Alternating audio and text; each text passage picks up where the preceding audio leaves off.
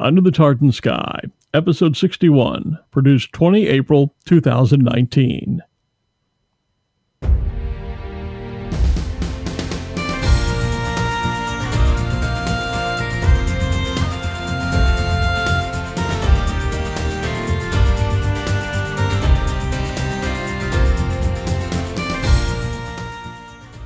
Since its inception in 2015, the North Coast 500 has become one of Scotland's most popular tourist destinations. In its first year of operation, it was named by Now Travel magazine as one of the top 5 coastal routes in the world. It's often referred to as Scotland's Route 66. The 516-mile circular journey is a jaw-droppingly picturesque adventure through the northern Scottish Highlands, a sense of which has now been captured in a new coffee table photo book, The Magic of the North Coast 500. I'm Glenn Moyer, and in a moment we'll meet the book's author, award-winning Scottish photographer John Bakey, here under the Tartan Sky.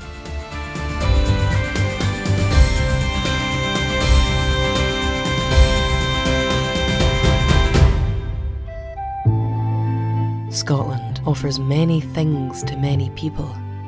Its history is filled with stories of great leaders like William Wallace and Robert the Bruce, of battles like Bannockburn and Culloden.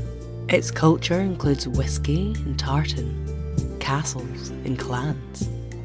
It's a land of great literature, invention and innovation, of sweeping vistas and great glens and shimmering lochs.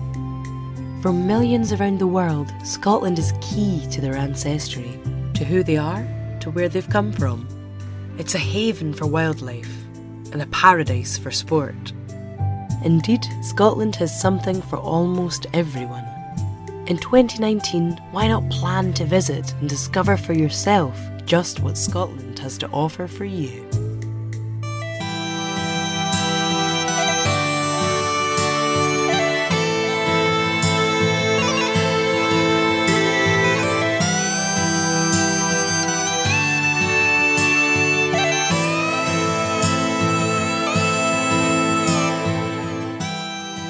In the movie Field of Dreams, an Iowa farmer hears a voice saying, "If you build it, he will come."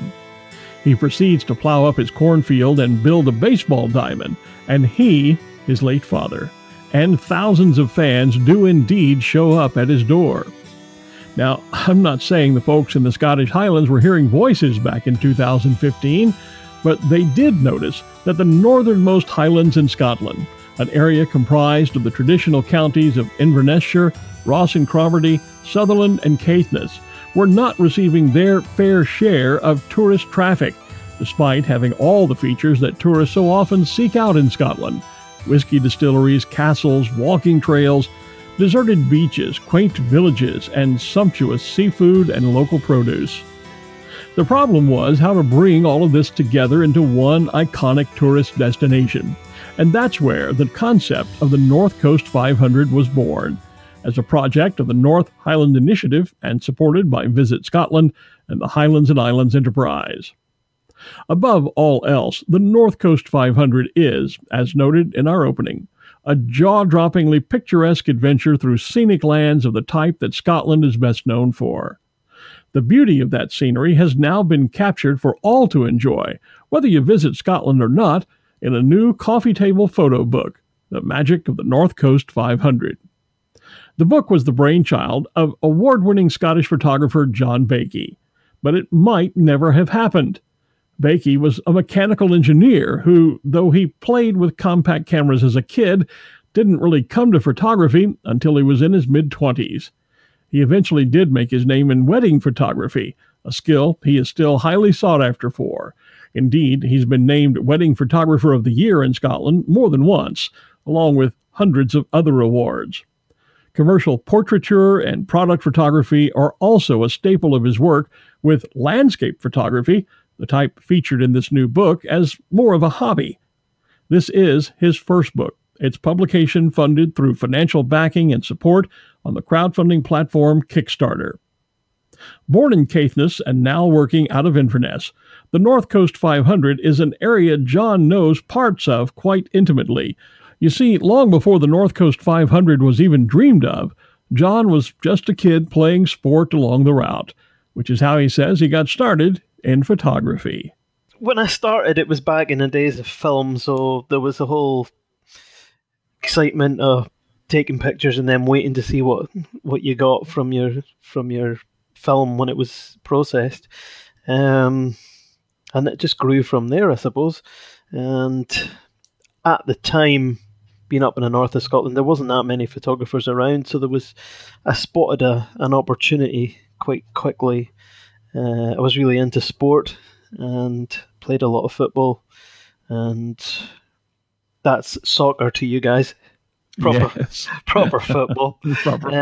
Yeah, so I was quite involved in the local scene, so just spoke to local newspaper, and they were quite keen. They had nobody doing that kind of photography at the time, so that was where it all started, really, just going out on a Saturday afternoon, photographing some of the local sport and making a few pound on the side while I was working.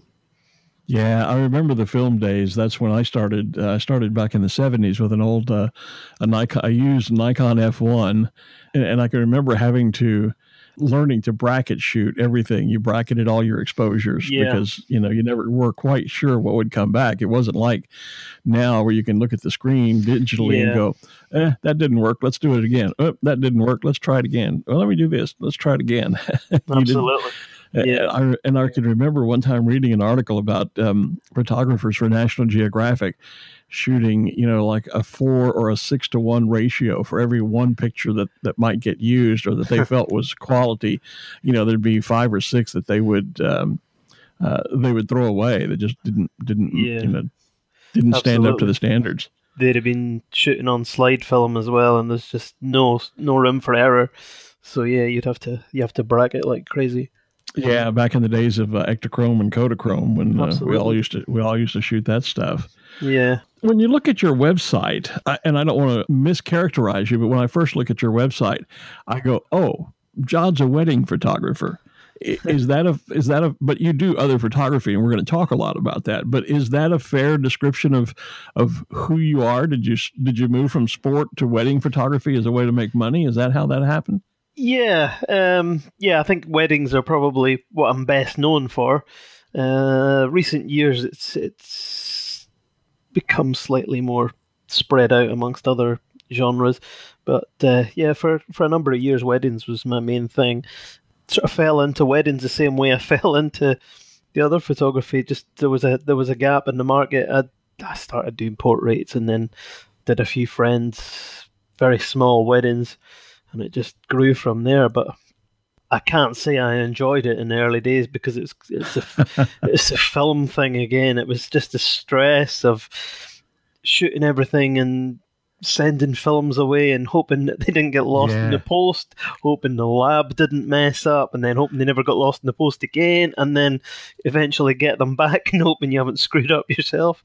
I can't say I was enjoying it very much in those days, but digital definitely changed that. A lot of photographers really do eschew wedding photography. I know my dad did some wedding photography, but a lot of photographers do it and do it. I guess essentially they see it as a way to make money at the craft, but it's not something most photographers that I've ever met really relish in. And yet, looking at your website, your work is. It's not what I would call particularly wedding photography. It's really art photography. You've made an art of it, which I'm sure is why you're in demand. But what changed that helped you to embrace that genre of photography? I think, as I said, it was changing over to digital was a big thing. I had actually already made a decision to stop taking wedding bookings. Must have been around about 2000, 2001, and then 2002, I just went for it for digital cameras, lenses, changed everything over, and it just opened up a whole new world to me. I was able to shoot more, take some more chances with things that you maybe wouldn't have risked with film, because you can tell right away if it's worked or not. That was a big change for me, but I do love weddings. I just love the the mood of them, the emotions. Everyone's happy. Every couple's different as well. So there's always something new, and I like the interaction between the guests as well. I just enjoy them, I suppose. I had a good chuckle when I was reading through your website when you talked about you'll do anything to get the right wedding picture, including things like lying down in a puddle. And I thought, really? Yeah, you've just got to be prepared to put a bit of effort in. If that's what it takes to get something that's they're going to love and maybe different from what anybody else would have done in the same situation. I guess I was just thinking of some weddings I've been to and photographers I've seen, and I can't imagine any of them lying down in a puddle to take a picture. I maybe draw the line at actually lying in the puddle. I'll probably try and find something to lie on. But yeah, I've lied almost in puddles, and I posted one up on social media just last week. I think it was where a reflection of a car and a couple, and it was literally just a puddle, but it looked like I had shot them across a lake or something. Well, you also do landscape photography, and which is what the new book is about that we're going to talk about, and you do what I think you categorize, I guess it's either business or corporate photography, and I have to admit that's where I first saw your work. You did a fantastic photo shoot for our mutual friend Claire Campbell at Prickly Thistle. Yeah. And so when she posted photos that that you had done for her, it's when I first became aware of your work. And is that a vital part of your business, landscape and corporate photography? The commercial corporate stuff, yes. Landscape, not so much. Yeah, I've got quite a diverse business, really, and I think partly just living in the north of Scotland, where it's quite sparsely populated, you have to be able to do a little bit more than just there's not enough work in weddings to, well, there possibly is, but I like to be quite diverse in what I shoot. It makes it more interesting as well. The commercial stuff, like shooting for businesses, it's less stressful than weddings, and you can make okay money out of it as well. You meet loads of different people. It just makes it more interesting, I guess. Variety. I could be working in a whiskey distillery one day, and I could be on a building site the next, and then shooting a wedding the day after that. It just makes it more interesting. The other good thing about the commercial work I like is that you pretty much, you go in, you shoot, you edit, you upload the pictures, send your invoice, job done, and you move on. Whereas a wedding's is more of a longer term relationship with your clients, I suppose. You're still exchanging emails months later. A commercial client, you just in and out. In your commercial work you do, it's not all people are what I would call portrait photography, people photography, like in a wedding. You're doing, I know, some product photography as well. As you said, maybe on a building site, maybe you're photographing construction or a new building or furnishings or whatever it might be. Do you find that a difficult balance to strike in terms of shooting product as opposed to shooting people? Yeah, products is a totally different thing. I prefer to work with people because you can tell them to move, and you can do a bit more with them, and it's a bit more sociable than working by yourself. Yeah, I prefer to work with people if I can. Landscape, really, I guess it sounds like is the least of your money-making photography work, as it were. Yeah. So then you've come out with this new book on the North Coast 500, and it's a landscape photography book. So why in the world, if you have these two profit centers, are you out spending all this time on something that isn't a profit maker for you, or isn't generally one, I guess? I never really could see a way of making money from shooting landscapes, much as I enjoy doing them. But the book has proved that wrong because it's sold quite well so far. Landscape photography, I suppose, was more of a hobby until this project came around. It was more of you do photography as a business. What do you do for a hobby? I do photography, pretty much. Yeah. But it's different. It's relaxing, and it's nice just to get outside and out our beautiful Scottish countryside. So how did the book project come about? Did you just wake up one day and go, oh, I know, light bulb goes off, I'm going to do a book of photography? Well, it came from quite a dark place, really. I was going through quite a difficult time, quite depressed at the time, and I was really struggling, and at the stage where I was actually probably questioning whether there was any point in life at all. And at some point, I just decided I needed to do something. Partly from a dark part of my mind, I was thinking I need to have something, some sort of legacy. But it developed then into something that I became obsessed with, and it actually just became quite therapeutic. The whole project, getting out, building the community on Kickstarter was great, and yeah, it just turned into, I don't know, a passion. So why the North Coast 500? Did you have in mind immediately focusing on that region? Did you go to them and work out a partnership? How did the focus come to be on the North Coast 500 then? Well, because I'm from that area, that was a big part of it. But initially, my first project was going to be that I was going to be shooting Caithness, which is the county that I come from, which is the most northerly one. And after I gave it some thought. I actually started shooting some pictures, and then for some reason I cycled the North Coast 500 back in 2015 when they first launched it, and I have had a bit of communication between myself and them over the years, and yeah, something triggered in my head. I thought North Coast 500 is really popular just now. It gives me a bigger area to work with and a bigger audience, I suppose, and a better chance of selling books. And none of it was particularly far from my own doorstep either.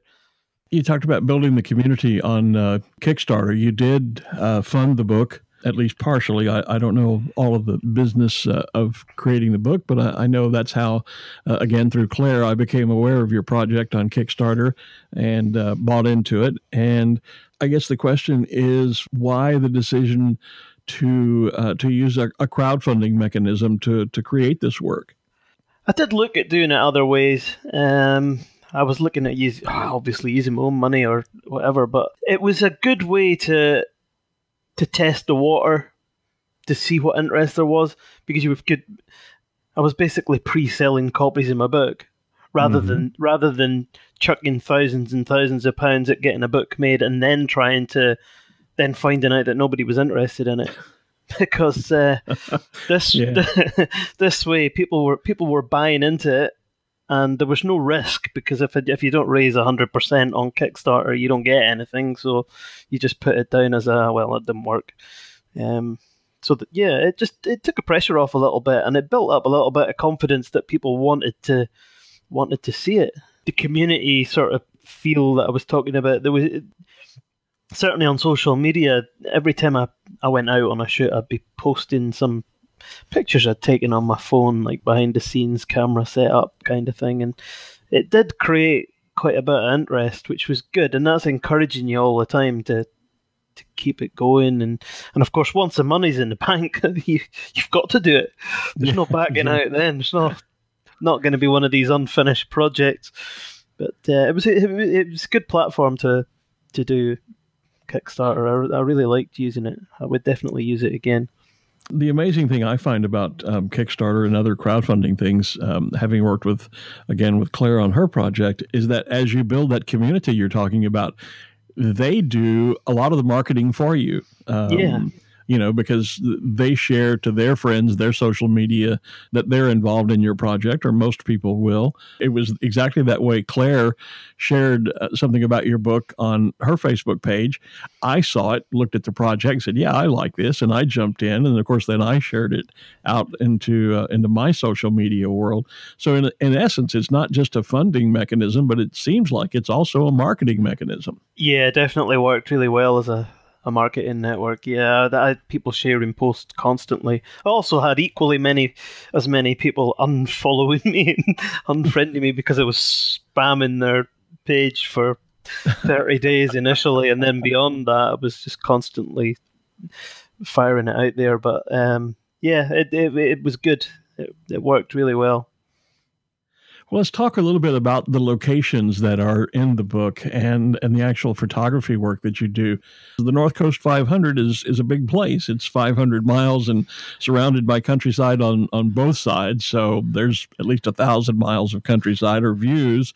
How did you decide what was going into the book, or what to stop and shoot and what to bypass?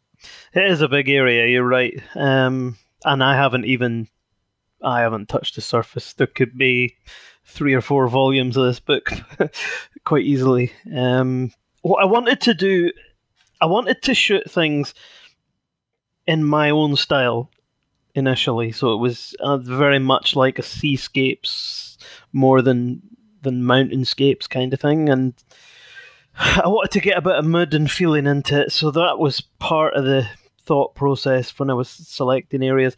I knew large parts of the area, but not all of it. I've been around it on my bike, but because I was cycling, I never saw that much. I didn't do it as a trip. It was a charity thing, so it was head down and get on with it. But I did know quite a lot of the areas, but I didn't want to do too many of the obvious touristy spots that somebody could just stop at the side of the road and take. I wanted to get something that was maybe slightly off a beaten track, so they had to stuff that your average guy wouldn't be able to stop and take on his phone, with something a little bit different. So with that in mind, I just started making up lists for each area, lists of places I knew, areas I knew, and then places that I wanted to investigate a little bit more and maybe go exploring. And yeah, it just ended up with a big list, and about 50% of that I never did, because I found places all the time as I was going that were better than what I'd initially planned. It was very much like that. Like turn a corner and find something like, where did this come from? Yeah, I can remember a trip I made through the American West one year, and I would come upon a scene driving on the highway out in the high desert there in the western United States, and go, my gosh, this is such a beautiful area. I've never seen anything like this. And you go around the bend in the road, it's like, no, wait, this is better than that. Yeah, and then you go around another bend. No, this is the exactly. Yeah. And I found in my visits to Scotland, it's very much that way as well. You think, oh my gosh, this is just gorgeous. And you drive another few miles around the corner of a loch or whatever, and oh my gosh, this is incredible. Or the next spot, the next vista you come to. And that happened a lot when I was out. I would shoot something and think I had, oh, that's a great image, and then I get, as you say, you just drive around a corner, and then I'm thinking, why didn't I not come here first? Because I've missed that good light now. And have to wait for the light to change. And yeah, there was one day in particular, that happened constantly. I found actually it was quite funny because I stopped. There was a car sitting in a lay-by. That's what caught my eye, and I looked around and I saw this waterfall. And I've been on this road umpteen times and never saw this waterfall. Wow! So I turned and came back and parked. As I was setting up the shot of this beautiful waterfall, a naked man appeared from behind it. I don't know who got the biggest fright, him or me. I'm guessing he didn't make the book. He never made the book. No, he disappeared very quickly when he saw my camera. But that day it was just one of them days where it was just one location after another, and I ended up probably came home with about 20 pictures from that one day that I could have used, but yeah, it's funny you mentioned that, because I didn't have a naked man experience, but I had, in a sense, a similar experience. My first visit to Skye, I was driving back to the cottage where I was staying, and there were a couple of people walking along the side of the road, and I stopped and chatted with them. They had missed the one bus that would take them where they were going, and they were staying at a place not far from me. And I said, well, hop in the car. I'll be happy to give you a lift. As I was taking them to their place, I made a wrong turn, and they corrected me, and so I had to stop and back up, take a left-hand turn instead of a right. And in doing so, it forced me to look behind me, and there was this this amazing waterfall right there behind me that I would have driven. I literally had driven right by it, and I would never have seen it had I not taken that wrong turn and had to, so life happens, circumstance, whatever. That's one of the good things when I do a lot of cycling, and you see things so differently when you're on the bike than you do when you're actually driving. Partly because you're going slower, but you're at a different viewpoint as well. You're a different angle, and you just tend to take more in. You mentioned you either would miss the light or had to wait on the light, and I wanted to get into that from a couple of other photographers that I've talked to. As a tourist, when I'm in Scotland, I may visit a spot, and if I'm there at 10 o'clock in the morning, then I have whatever light you get at 10 o'clock in the morning on that particular day. I assume you had the advantage in some cases of being able to go back to certain locations if you were there in the afternoon and thought, wow, this would be an amazing place to see at sunrise, or vice versa at sunset, or whatever. How much planning and work had to go into deciding not just which locations to shoot, but perhaps when to shoot, what time of day in order to get the right light, what type of weather? How did those factors play into the decision making? And did you go back to some locations and make multiple shots in order to get the right mood of that particular location? I don't think I went back and did anything again. I think there was a few occasions where it just didn't work, and I maybe made a mental note to go back, but never did. I don't think I actually went back to any place. There was a lot of planning involved, and weather-wise, I was planning based on a weather forecast. But if I got up in the morning and it didn't look right, I just abandoned it and never went. If I was going to have to drive 2 hours each way, I needed to know it was going to be right. Knowing the area and using. There's a few websites online that give you your sunrise and sunset times, and you can look at it on a map and see where it's going to be setting, and it was fairly easy to know which areas would look better evening or morning, depending where the sun was going to be. Some of it was a little bit more down to luck, and a lot of times it was just going somewhere and then got the sunset and then driving away and find something else, just like we were talking about, and you'd spot something else and go, right, I'm going to come back here tomorrow night or whatever at the same time, so yeah, there was a lot of planning went into that side of it, and a lot of what I did was early morning sunrise, first couple hours of sun, and then late afternoon into early evening when the sun was going down. As a professional photographer, then, what advice would you give to tourists who are there, who want to get that once-in-a-lifetime picture of Scotland? As far as, is there specifically a best time of day to shoot, or does it depend on location and weather and all of those things that sometimes would be out of control of the typical tourist? I think morning, sunrise and sunset is always going to be the best light. And I don't know whether it's just luck, but I found that sunrises almost always turned out to be better weather than sunsets. I don't know why. It was probably just coincidence, but it was really good because I'm not really... I wouldn't say I'm not a morning person, but I don't like getting up at 4 a.m. because that's not... I don't even class that as morning, that's nighttime.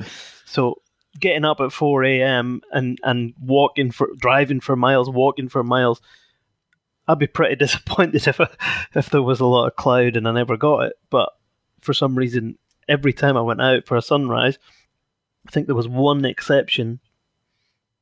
Every other time it was perfect. So that's definitely the best times. First couple hours in the morning and the last couple hours of light before sunset. And then just fingers crossed and hope the weather's going to be good, because you could have what looks like a beautiful sunrise coming up, and then all of a sudden just a low cloud. Yeah, you've got nothing. So there is an element of luck, but you do need to plan it and have a wee bit of idea. Just looking on Google, to be honest, you can get a pretty good idea. Google Images, and if you're looking at a certain castle, You can tell just by going through pictures whether people are shooting them morning or night. You know? If Yeah. it's a sunset or a sunrise.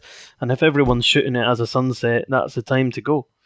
Yeah. Well, that's I never thought about that, but that's obviously a great idea. Yeah. Learn something every day. I had to laugh though about your getting up at 4 a.m. because my hobby for 30 or so years has been flying hot air balloons.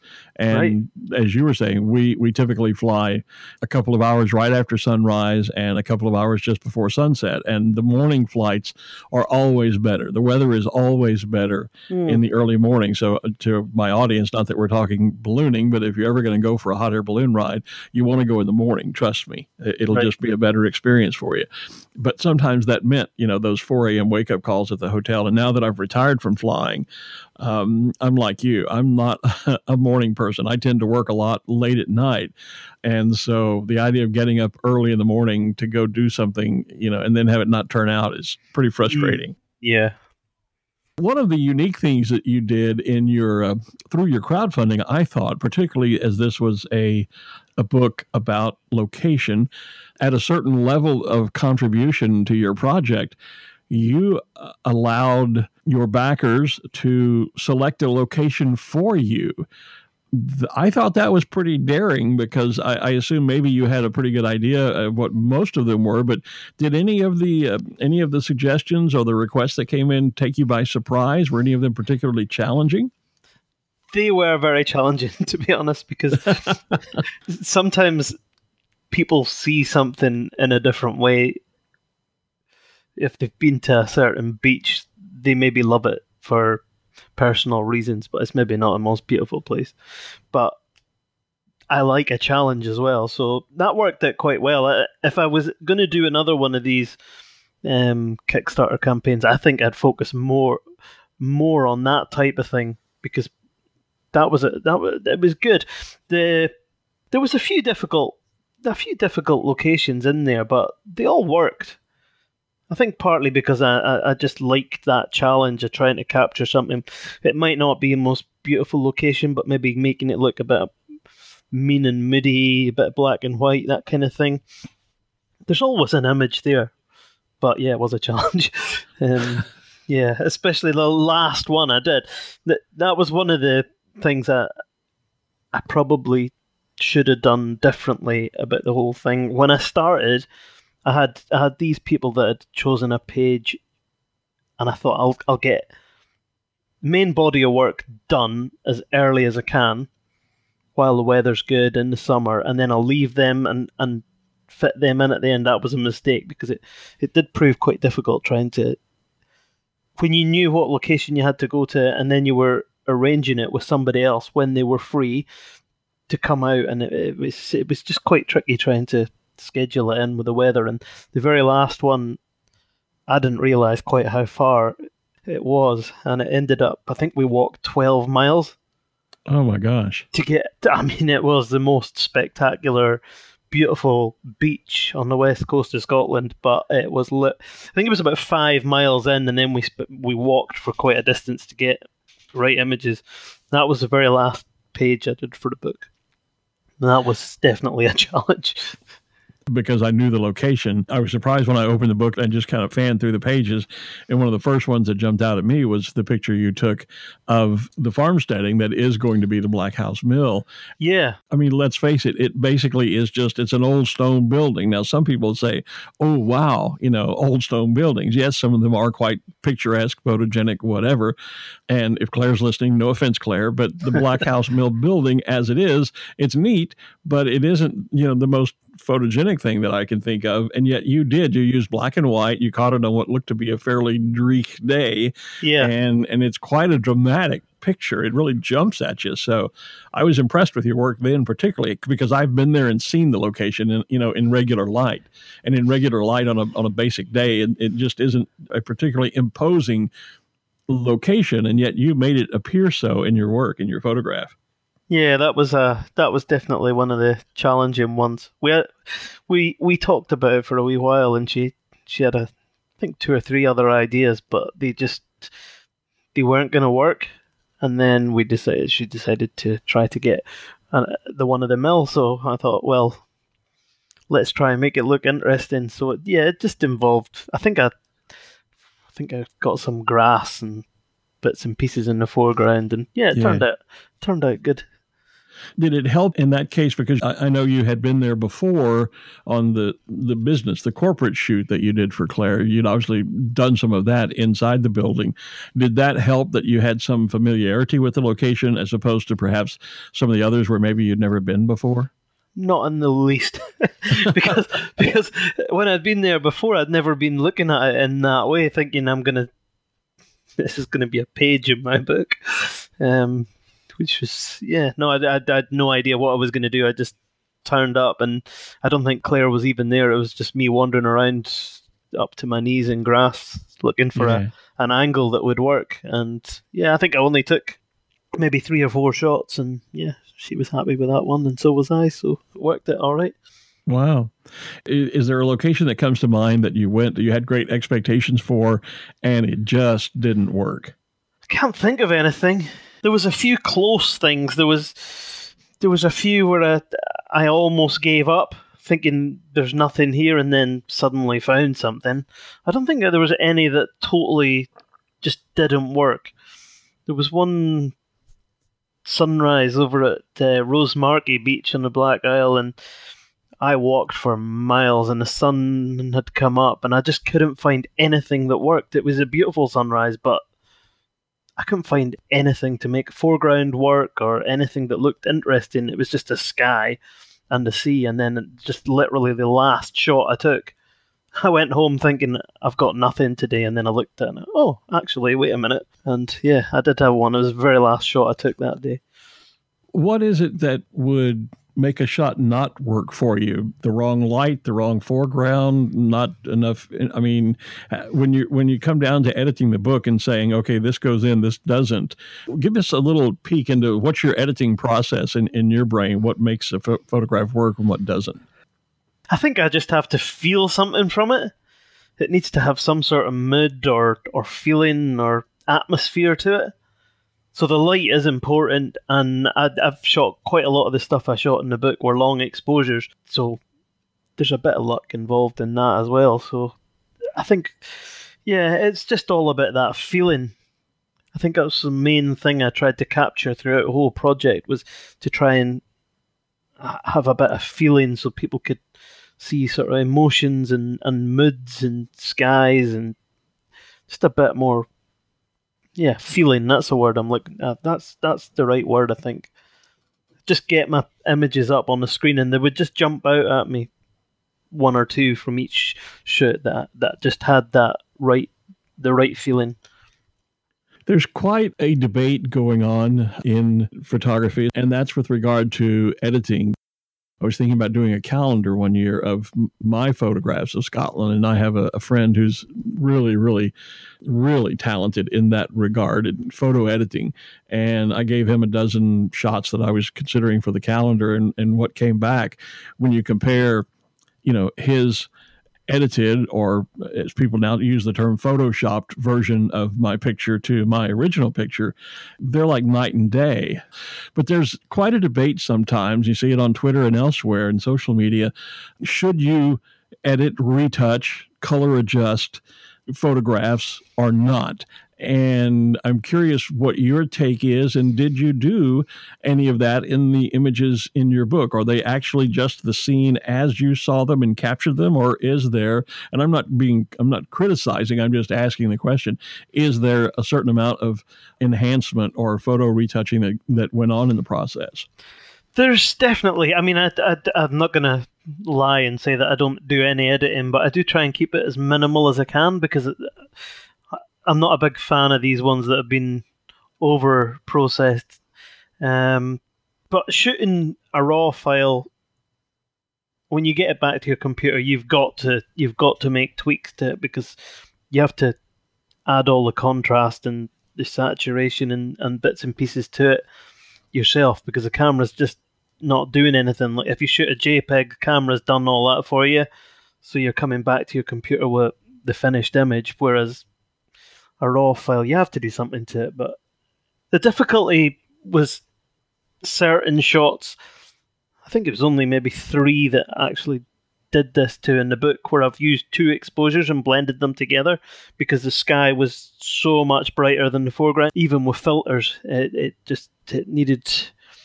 It's going back to the bracketing technique again, and just using 2 exposures and dropping one for the sky and one for the foreground. I think I did 2 or 3 like that. But generally, contrast, saturation, that's about as much as I do. Obviously, black and white conversions to the ones that needed to be black and white. But no, I'm not a huge fan of spending. I don't like sitting in front of my computer editing pictures.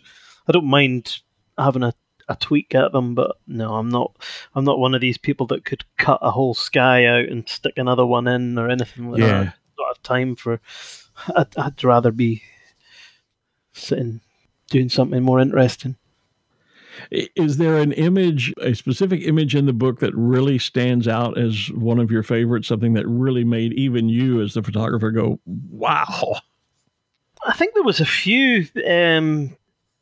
One in particular, the ones at Plodder Falls, they were probably, they would probably be my favourites. When that was near Inverness, when I got them back, and it was a real struggle to get them because I had to.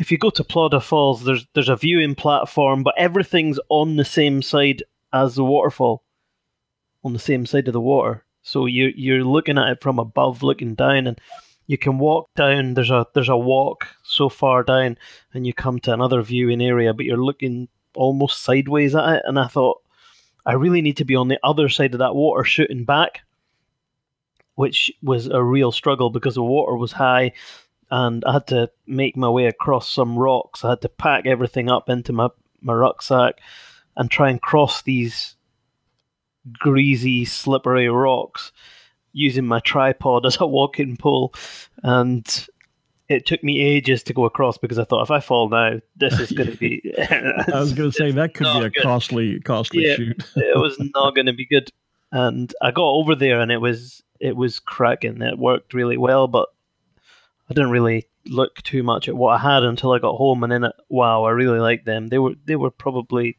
that was the ones I was most impressed afterwards with, and especially after all the effort I'd gone to get there. Have you received feedback from your readers at any point that surprised you, either as an image that they found particularly exciting, or on the other side of the coin, any that they went, "What? You shot that? Oh my gosh, why?" No, I don't think I've had anything like that. Oh, well, I want to talk to you afterwards then. Yeah, a lot of good feedback from local people that had, like me, lived here all their life and maybe either hadn't seen a place or it looked completely different to how they'd imagined it. And yeah, that was good. One thing that is changing, I think, photography in a very dramatic way, not all of it good, is the use of drones, because drones can give you a view of an area, particularly if we're talking landscape photography, a view of a waterfall, for example, that you simply can't get if you're landlocked with a tripod, because the drone can get up, directly in front of it, floating in air. It can get above, it can get below, etc. That a lot of times you just physically don't have an area you wouldn't, or a view, an angle you wouldn't have access to. Two questions. Did you use a drone at all in your work in this book? Do you use a drone? And what are your thoughts about drone photography and how, and if it is changing photography on the whole? I haven't used a drone for any of this. I bought a drone way back when they first came out, 2012 or 13. It was the original DJI Phantom, and it was terrible. You had to fit a GoPro in it, and you had to buy a gimbal from Hong Kong off eBay that worked some days and never worked other days. I got some nice still images from it, but the video footage was dreadful. Now they're brilliant. So I haven't used one since then. Well, I used it a few times. I used it for maybe about a year, and it's now lying in a box worth nothing. It's not even worth trying to sell. I love seeing the images from the sky because it's something you never normally would see. The only downside to it is there's so many people flying them now that I think it's going to end up, they're going to be banned, and people are going to have licenses and insurance and whatever else, because everywhere you go, you can hear them buzzing around.